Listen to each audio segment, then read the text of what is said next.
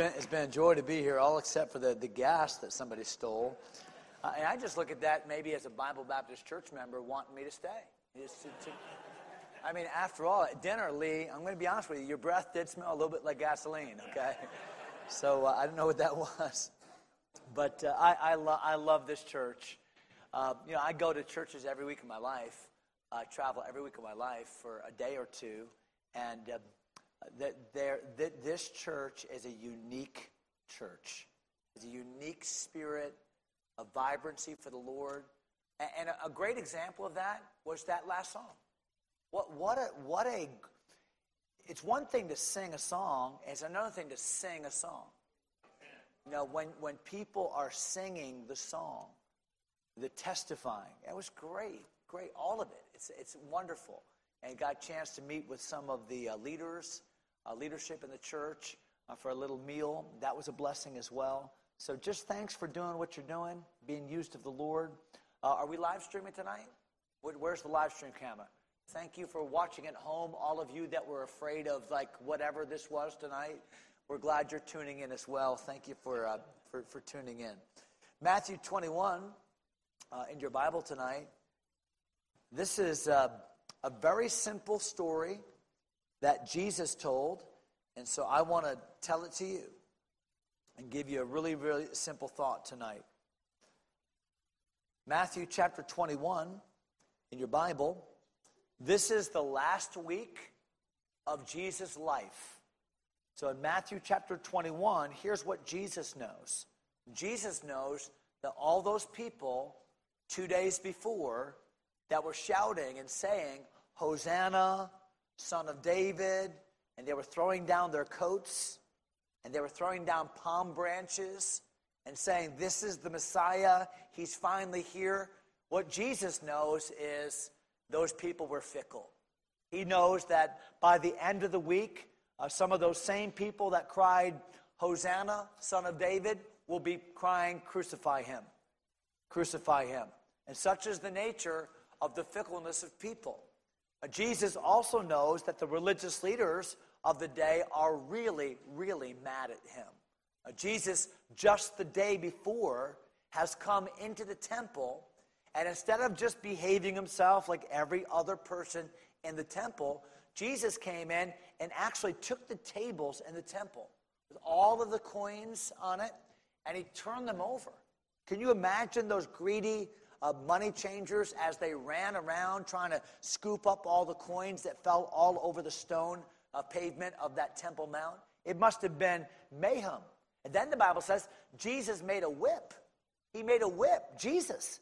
And he began to drive people out, everybody that was buying and selling. That's a lot of people. He drove every one of them out of the temple. And the religious leaders were just incensed. Why? Because they were the ones that were making the most money. They had established this whole system of graft in the temple whereby they were getting a cut on every sale that took place in the temple. So when Jesus was showing them, hey, you're making my Father's house a house of merchandise. This ought to be a house of prayer. You've taken a place that's dedicated to the worship of God, and you've made it all about your own profit. And they didn't like that at all. You say, well, if they didn't like it, then why didn't they just arrest Jesus on the spot?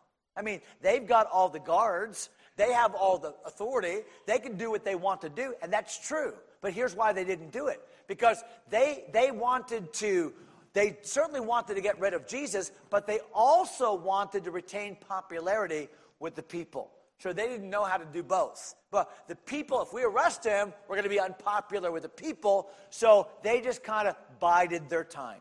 In the meantime, Jesus is having conversations with groups like the Sadducees and groups like the Pharisees and other groups of people that are coming. All of them are trying to trip Jesus up in his words. They're all trying to get him to say something self-incriminating, whether it be about taxes, whether it be about Rome, whether it be about the resurrection. They're all just trying to get Jesus tongue-tied in his answers. But that's not working out too well for them because Jesus is just kind of making all of them look bad.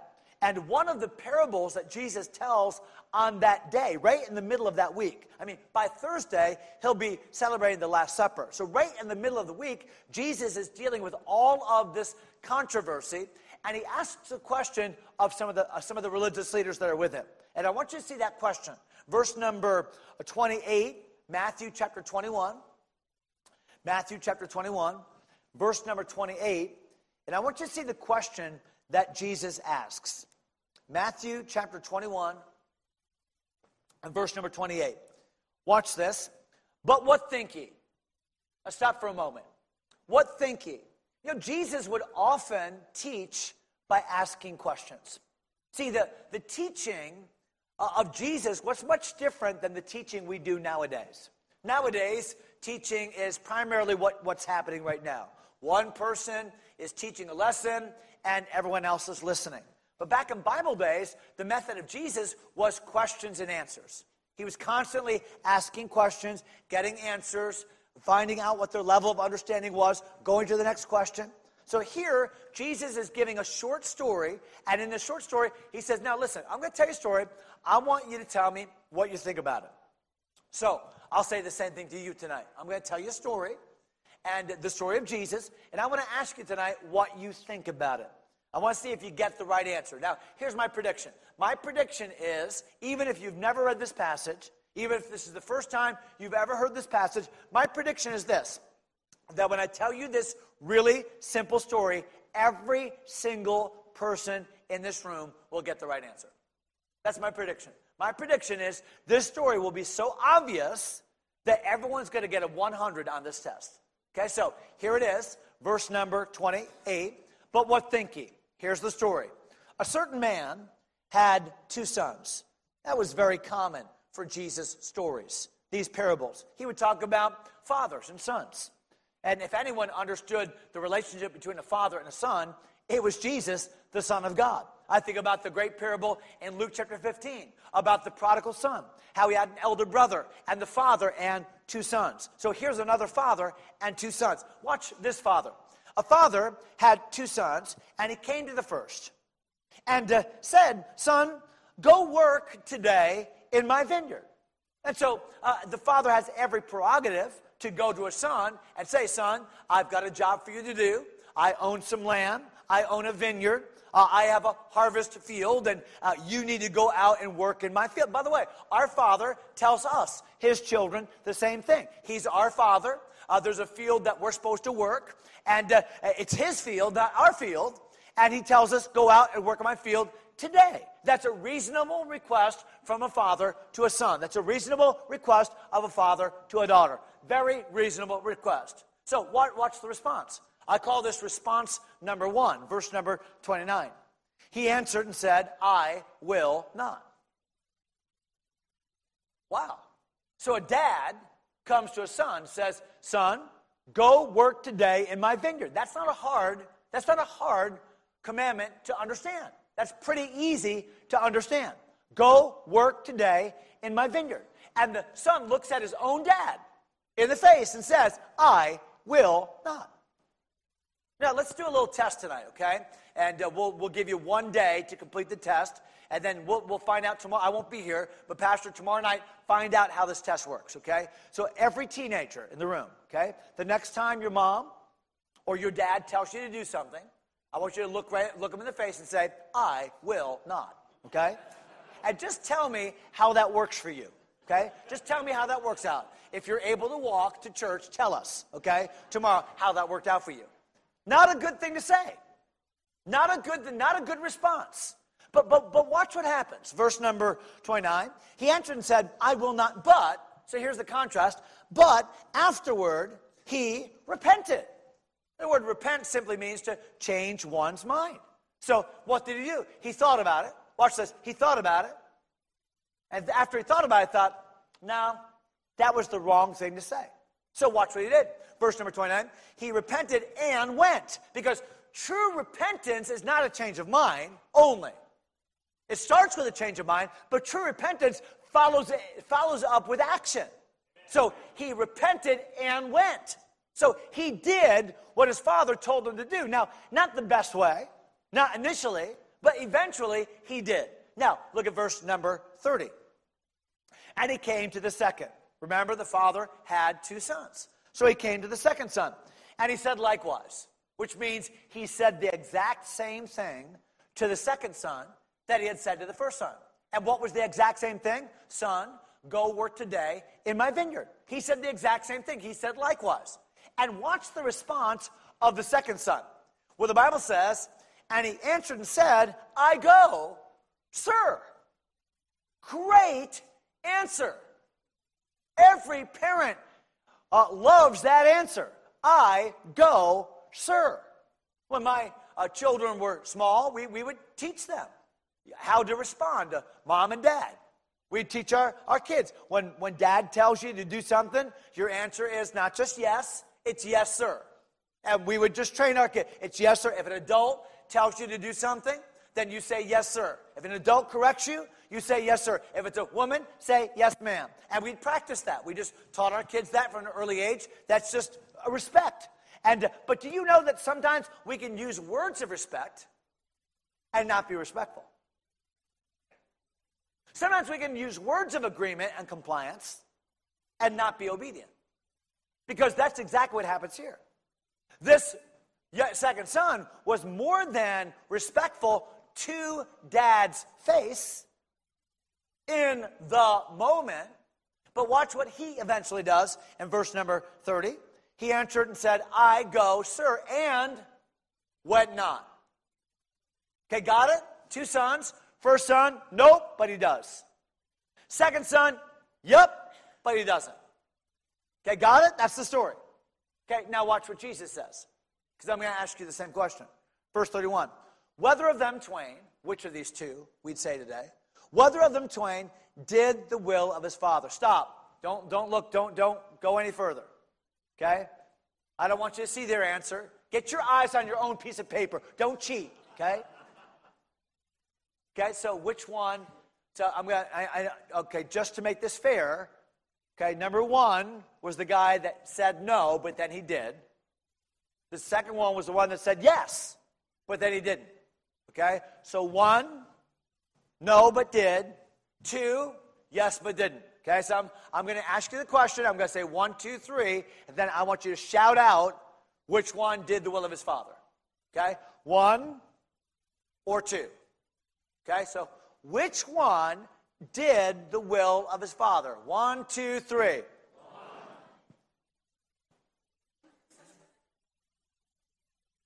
What an intelligent church. Pastor, the years of labor in the Word, all of the theological study, all of the prayer, it's paid off. I mean, I think you could probably cancel church for the entire summer. This church is so smart. It's not a hard answer, is it?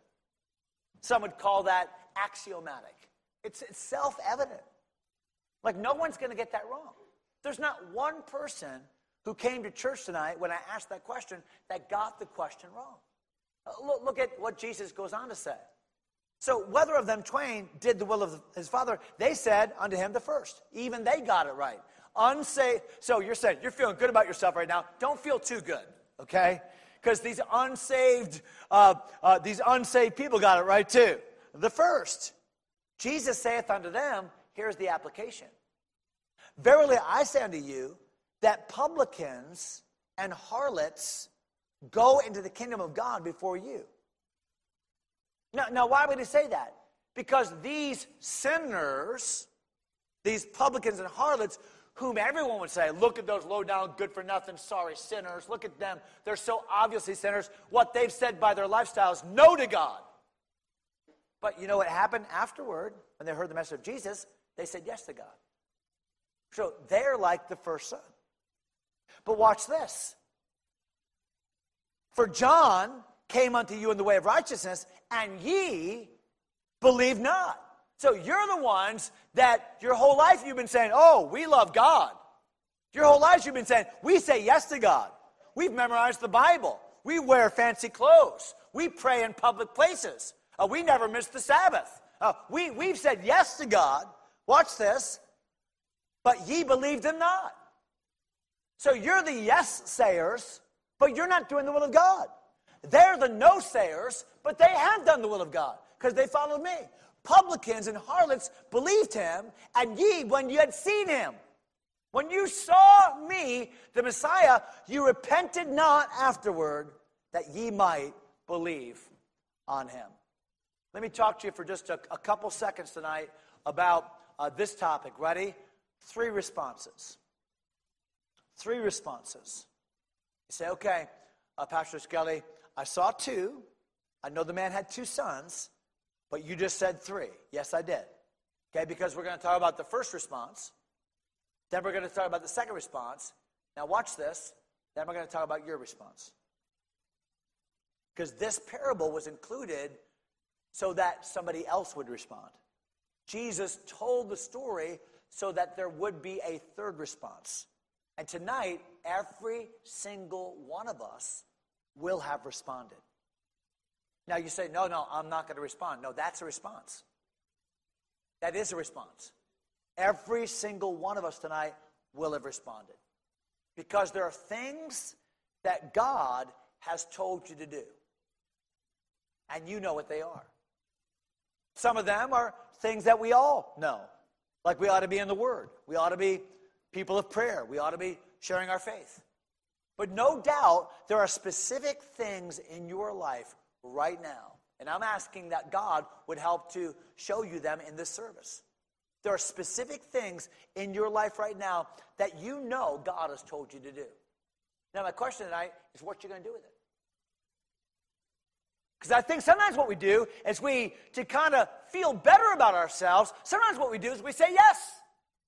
Like we'll hear a church service like this and we'll say, oh, yeah, I agree. And we'll say, yeah, we'll even come to an altar and say yes. Yes, Lord. Oh, that's something I need to change in my life. And we get up, get to our car, and never do anything about it. We're the second son.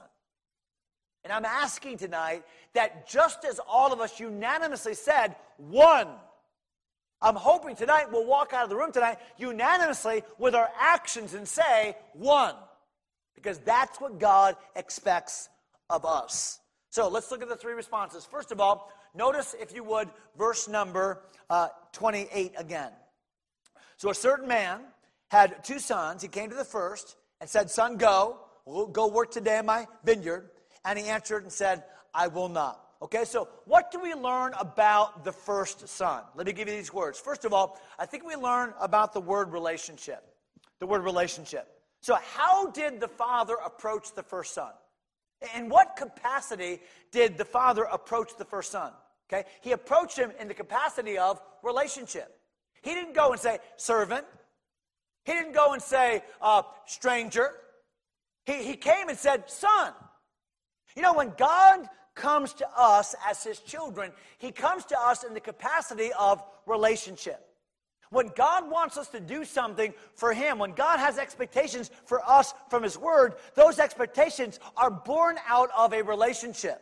And it's important that we see that. Otherwise, we just become Christian automatons that feel like, oh, we're just kind of widgets and we're supposed to do what the Bible says. And we're just, no, that's not. The point is that as children of God, we get to serve God. As children of God, we are the children of God. We ought to want to serve God. So when the father comes to the son and says, son, I think there are 2 implicit words. Number 1, authority. The father has the prerogative to ask me to do whatever he wants to do. I wonder, have you given the father authority in your life? Have you said to the father, Father, whatever you want me to do, wherever you want me to go, whatever you want me to be, hey, whatever you want me to give up, God, whatever you want me to relinquish, God, whatever you want me to say, God, you are in charge. I am submissive to you. Hey, yes, sir. Do you have that spirit of, I delight always to do thy will, O God? That was the testimony of God the Son. That ought to be your testimony. Not my will, but thine be done. That's the testimony of a son that understands authority. But listen, it's not just authority, it's affection. It's not just that God is this big God upstairs and he thunders out his commands and we cower and say, okay, God, don't zap me. That's not Christianity either. Yeah, yes, he has authority, but it's a loving authority. Yes, it's authority, but God so loved the world that he gave his only begotten Son. And he's our Abba Father, And we get to serve him, and he loves us, and he's there for us. And there ought to be affection to say, I love my God, and I want to serve my God. So when God comes to us as his sons, as his children, he's coming to us by virtue of relationship. Okay, but watch this, number 2. Not only is he coming to us by virtue of relationship, but I think number 2, he's coming to us by virtue of responsibility. Because he says, son, watch this, son, go work today in my vineyard. Son, go work. You know that you are saved? You're not going to like this statement, but it's true. You were saved to work. You were saved to work. You know, God put Adam in the garden to do what? To work. And there's nothing bad about work. Matter of fact, there's something very fulfilling about work. God has a work for us to do. I think sometimes as independent Baptists, we're so careful to point out that we're not saved by works. No, we're not saved by works. We're not by works of righteousness, which we have done. According to his mercy, he saved us. For by grace he is saved through faith, and that not of yourselves. It's the gift of God, not of works, not of works. Lest any man should boast. But we never quote verse 10. For we are his workmanship, created in Christ Jesus unto good works, which God hath foreordained that we should walk in them. God has works for us to do. Things that you can do that I can't do. He's gifted you and equipped you in ways that he's not gifted and equipped me.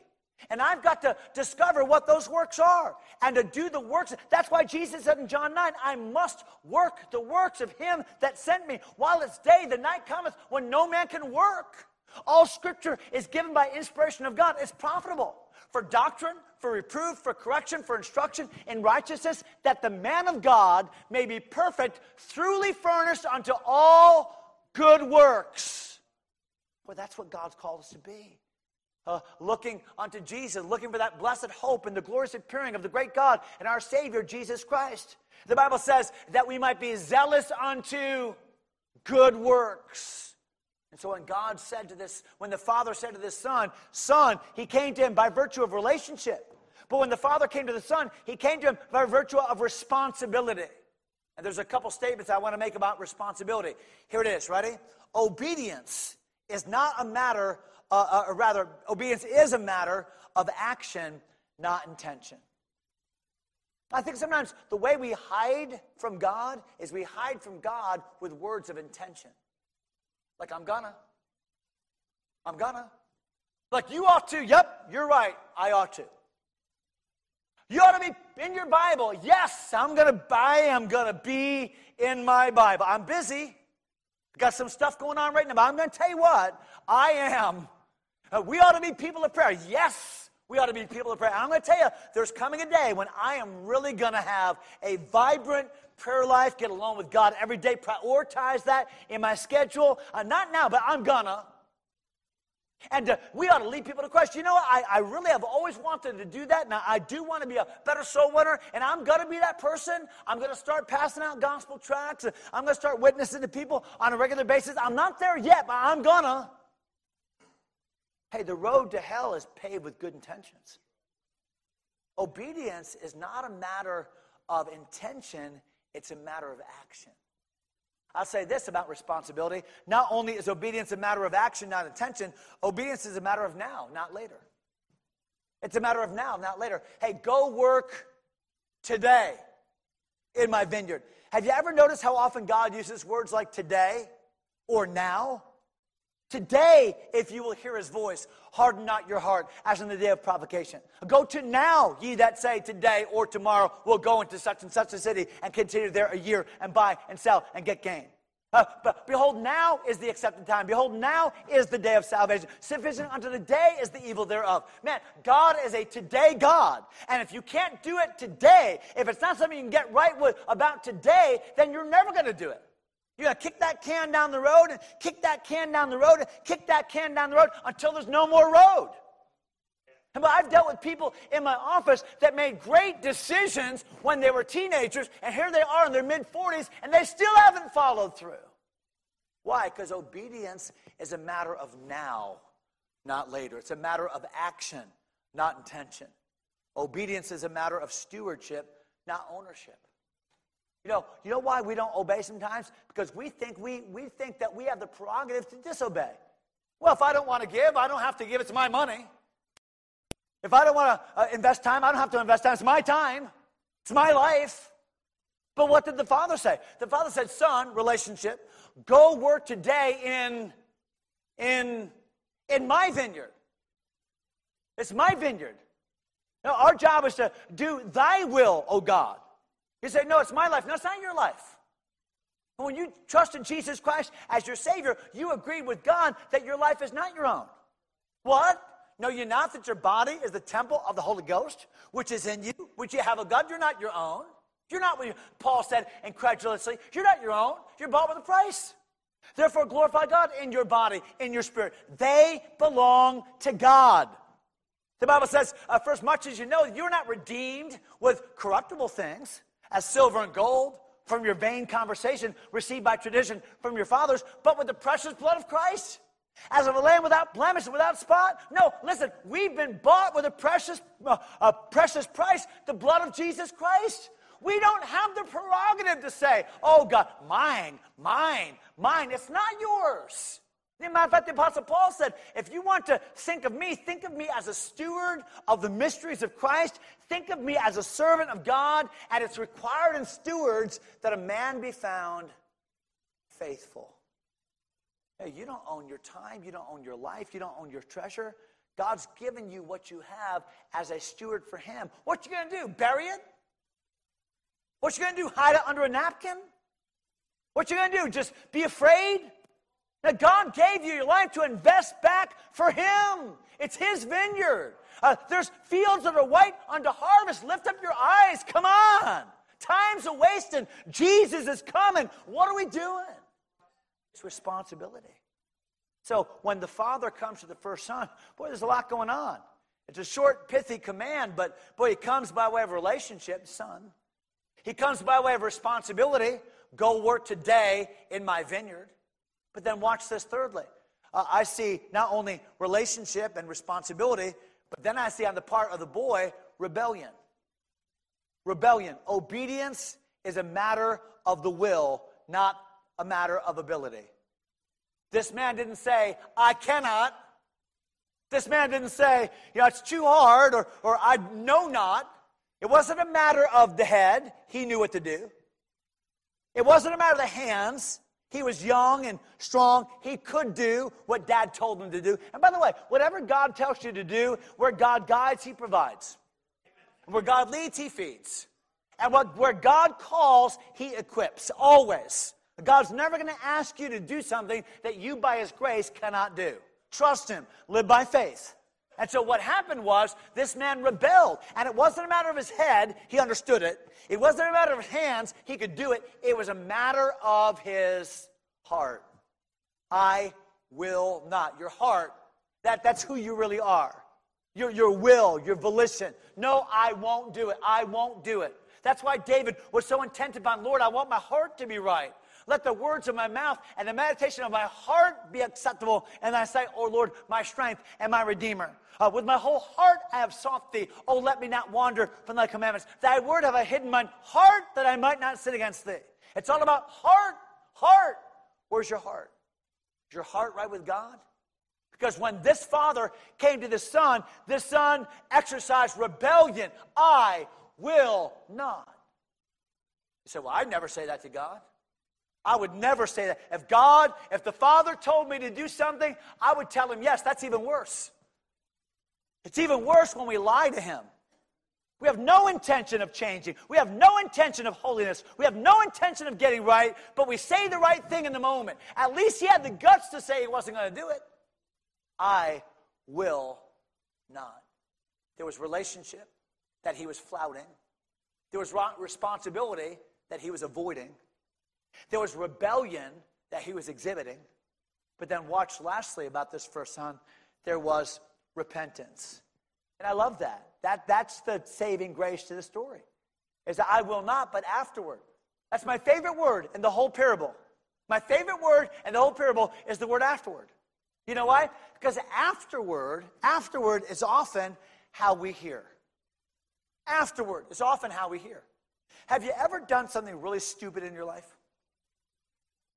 Don't look at your marriage partner and say, yeah, okay. No. Have you ever done anything really stupid? Yeah, we all have. But then have you come to a place and said, you know what? That was really bad.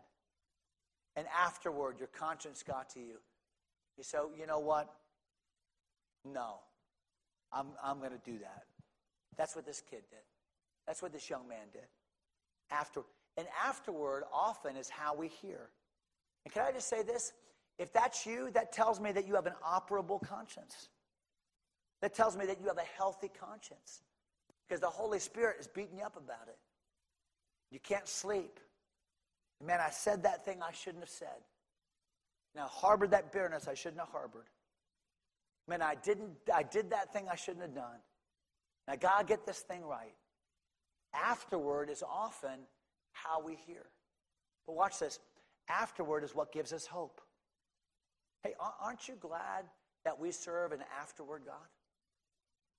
Because if I were God and I said, Steve, go work today in my vineyard, and you said no, remember that storm about an hour ago? I'd put that storm right on you. Hailstones, lightning, thunder, flood. But you're telling me no? Who do we think we are? And yet God in His grace allows us space. God in His grace allows us space. And the fact is, afterward ought to give us hope. You say, oh, wow. Well, if that's God, and God gives grace, a space of grace, then we can wait on all His commands. I mean, if we serve an afterward God, why not just wait then? Well, the Bible says, shall we continue in sin that grace may abound? God forbid. That's dumb. And that brings me to my third point, which is this. Afterward is always harder. No, yeah, afterward is how we hear sometimes. And afterward gives us hope that God doesn't just zap us in the moment, that there is space for grace. That's wonderful. But wait a minute. By doing it afterward, you're making it harder on yourself. Why? Well, think about this guy. Nope, I'm not going to do it. Goes back to bed. Nope, I'm not going to work. Goes out and plays. But he thinks about it. He's convicted by it. He repents of it. And he goes out and works. Have you ever gone to work late and try to get an 8-hour job done in 6 hours? It's a lot harder. I don't know how long he waited, but I'm going to tell you something. It was harder. The way of transgressors is what? Hard. And you know what? You can wait to serve God, and God will take you late. You can wait to punch in on God's time clock, and God will take you late. But I'm going to tell you something. It'll be harder. It'll be harder. Yes, you can obey, and God will take you open arms, but it's harder. The best time to serve God is today. The best time. Just now, will He take you tomorrow? Yeah, if it comes.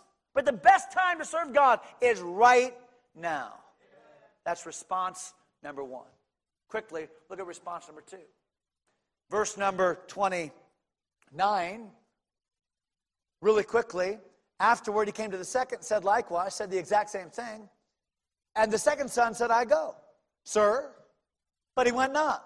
So what was the second son's response? This will take 3 minutes. Ready? 3 points, 3 minutes. Number one, his response was respectful. Yes, sir. Yes, sir. You know, I've grown up in Christian school America. I've heard a lot of yes, sirs. I've grown up in Christian school America. I've seen a lot of compliant kids. I'm going to tell you something. One of the best places for rebellion to hide is behind compliance. One of the best places for compliance to hide rebellion to hide is behind compliance. People that know how to speak the language. People who know how to wear the clothes. People who know how to act when they're on the stage in front of people, but aren't a whit different on the inside. That was this kid. Respectful when he had to be. Number two, he was right. No, he was right. At first, his response was right. The improper response would have been no. The proper response was yes. So it was the right words, but the wrong heart. Right words, wrong heart. Man, that's Christian school America. Right words, wrong heart. We know how to say the right thing. Jesus said Jeremiah said about the prophets of his day, man, they draw near to me with their lips. Man, they pray these big flowery prayers. They call me all the right names. They quote all the right Bible verses, but they're dealing with sin in their lives. Rebellion is hiding behind those respectful words. Respectful, right, but rebellious. I wrote in my notes, respectful rebellion might be the worst kind of rebellion of all. It feigns agreement and honor, but denies authority. What did Paul tell Titus about that? He said, those Christians, they profess that they know God. They profess that, but in works they deny him. Being abominable and disobedient, and unto every good work reprobate. Well, those are strong words. They profess that they know God, but in works they deny him. Being abominable and disobedient, and unto every good work reprobate. Man, their words sound so good, but when it comes down to doing something about it, you never see them. That's the second son, which leads me to my last point. We saw the first son, relationship, responsibility, rebellion, repentance. We saw the second son, respectful. Yes, sir. Right. I know the words to say. But hiding rebellion on the inside. In the Christian Witness Protection Program. Which leads me to my third response. Which is yours. Which is yours. Which is mine. So what was their response? The people hearing the parable. The third response. What was their response? Ready for this? They got the right answer. But they got the wrong application. Can I just say this? We live in a Christianity that gets the right answers. Because we teach them what the right answers are. Who's Jesus? The Son of God. What's the Bible? The Word of God. Why should we go to church every Sunday? And Sunday night and Wednesday night. No, we teach people what to say. They know the drill. They know the words. They know the prayers. And these people, they got the answer right. Oh, yeah, no, Jesus, good story. Yeah, that first guy, yeah, he was the one that really did the will of the Father. They got the answer right, but they got the application wrong. How do I know that? Well, I'll tell you that in a moment.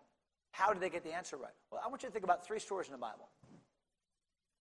Think first of all about the story with the Good Samaritan. We told it yesterday. So here's this guy. He's walking down the road, falls among thieves.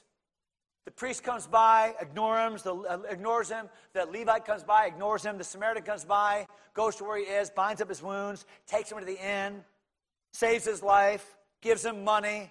If he needs anything more, let me know, I'll pay. And then Jesus says to the lawyer, the bigoted Jewish lawyer who hates Samaritans, and says to him, so let me ask you a question. Who is neighbor in the story? Who is neighbor? Who was it? And then the lawyer says, well, I suppose the one that showed him mercy. Couldn't even say Samaritan. Couldn't even say out loud Samaritan. I guess the one that showed him mercy. Yeah, okay, then you go do that. And the implication is, no, he didn't. See, he got the answer right, but he got the application wrong. So, David, I want to tell you this story this situation I just came across. What is it, Nathan? Well, it's apparently this guy was traveling, and he came to a town, and in town there was this one guy that had all these sheep. He was really, really rich and had a lot of sheep, kind of like a sheep farm almost. And the neighbor across the street only had one sheep. He was really, really poor. And this poor guy that had one sheep, he treated that sheep almost like it was a pet.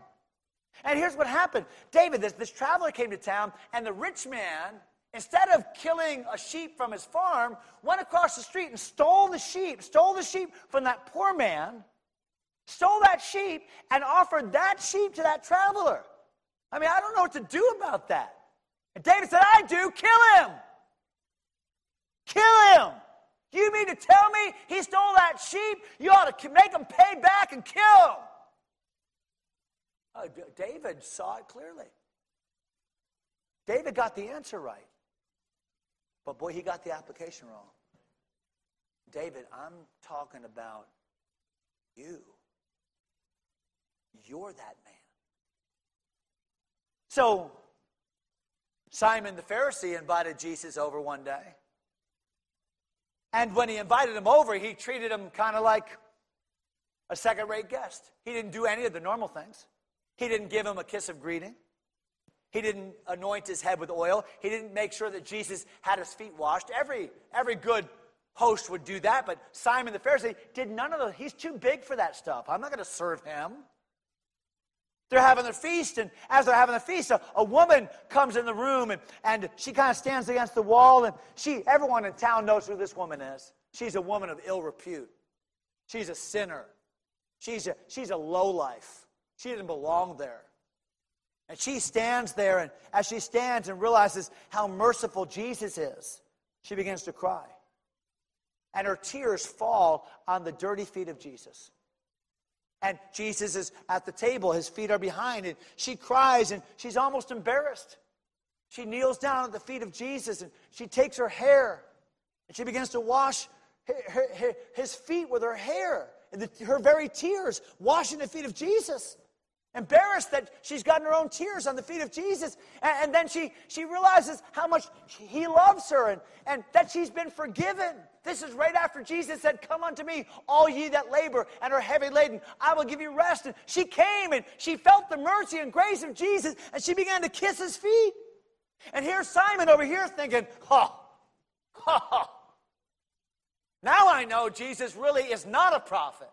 Because if he were a prophet, he would know what kind of dirty, low-down, good-for-nothing woman she is. Jesus said, Simon, I got a question for you. Simon said, oh, what's that? He's good at questions. He's good at answers. Here's my question. You got a guy that owes a lot of money, and he can't pay it. And the guy that he owes money to says to him, all right, you know what? I forgive you your debt. And then here's this other guy. He owes just a little bit of money. Not a lot. And the guy says, you know what? That little bit of money you owe me, don't worry about it. You have to pay. Simon, let me ask you a question. Which one of these two that were forgiven, which one is going to love that creditor more? You know what Simon said? Well, I guess the guy that was forgiven much. And Jesus said, yep. When I came in, you did nothing for me. But when she came in, she's not stopped doing everything for me. You know why? You get the right answer, but you don't. You get it. Watch this. Hey, Simon, you get it, but you don't get it. Hey, David, you got it, but you didn't get it. Hey, lawyer, you got it, but you didn't get it. Here in the story, they got it, but they didn't get it. And look at the last verse I'll show you. All the way at the end of the chapter. This is so sad. Matthew chapter 21, and look at verse number 45. This is the end of the chapter. Jesus tells 4 stories. We just told you one tonight. And watch what happens at the end of those 4 stories. And when the chief priests, verse number 45, and when the chief priests and Pharisees had heard his parables, they perceived that he spake of them. So these guys, they finally got done with these stories, and they're like, hey, wait a minute. Wait one cotton picking minute. You're talking about us, aren't you? Now, wait a minute. When you figure out that the Word of God is directed to your life, what should be your response? Repent. Get right. You know what repentance is? You know what confession is? It's saying, God, I agree with you that my sin is as bad as you say it is. And I confess it. And if we confess our sins, he is faithful and just to forgive us our sins and to cleanse us from all unrighteousness. So here's what happens. Verse number 46. But when they sought to lay hands on him. What was their response? Their response wasn't to get on their knees and repent. Their response was to get rid of Jesus. You know what our response is oftentimes when we're caught? Our response is, well, I'm done with that church. You know, I never really believed that stuff anyway. You won't find me reading my Bible anymore. The last time I'm going to talk to that pastor. See, God comes to every one of us tonight and says, son, that means he loves you. Go work today in my vineyard. That means you have purpose in life. There's something for you to do for his kingdom. And you have an opportunity to say yes and go, or no and go, or yes and don't go, or no and don't go. And the best answer is, oh, Lord, yes. I say, yes, Lord, yes, to your will and to your way. I say, yes, Lord, yeah, I will trust you and obey. When your spirit speaks to me, with my whole heart, I'll agree. And my answer will be yes, Lord, yes. Let's bow our heads and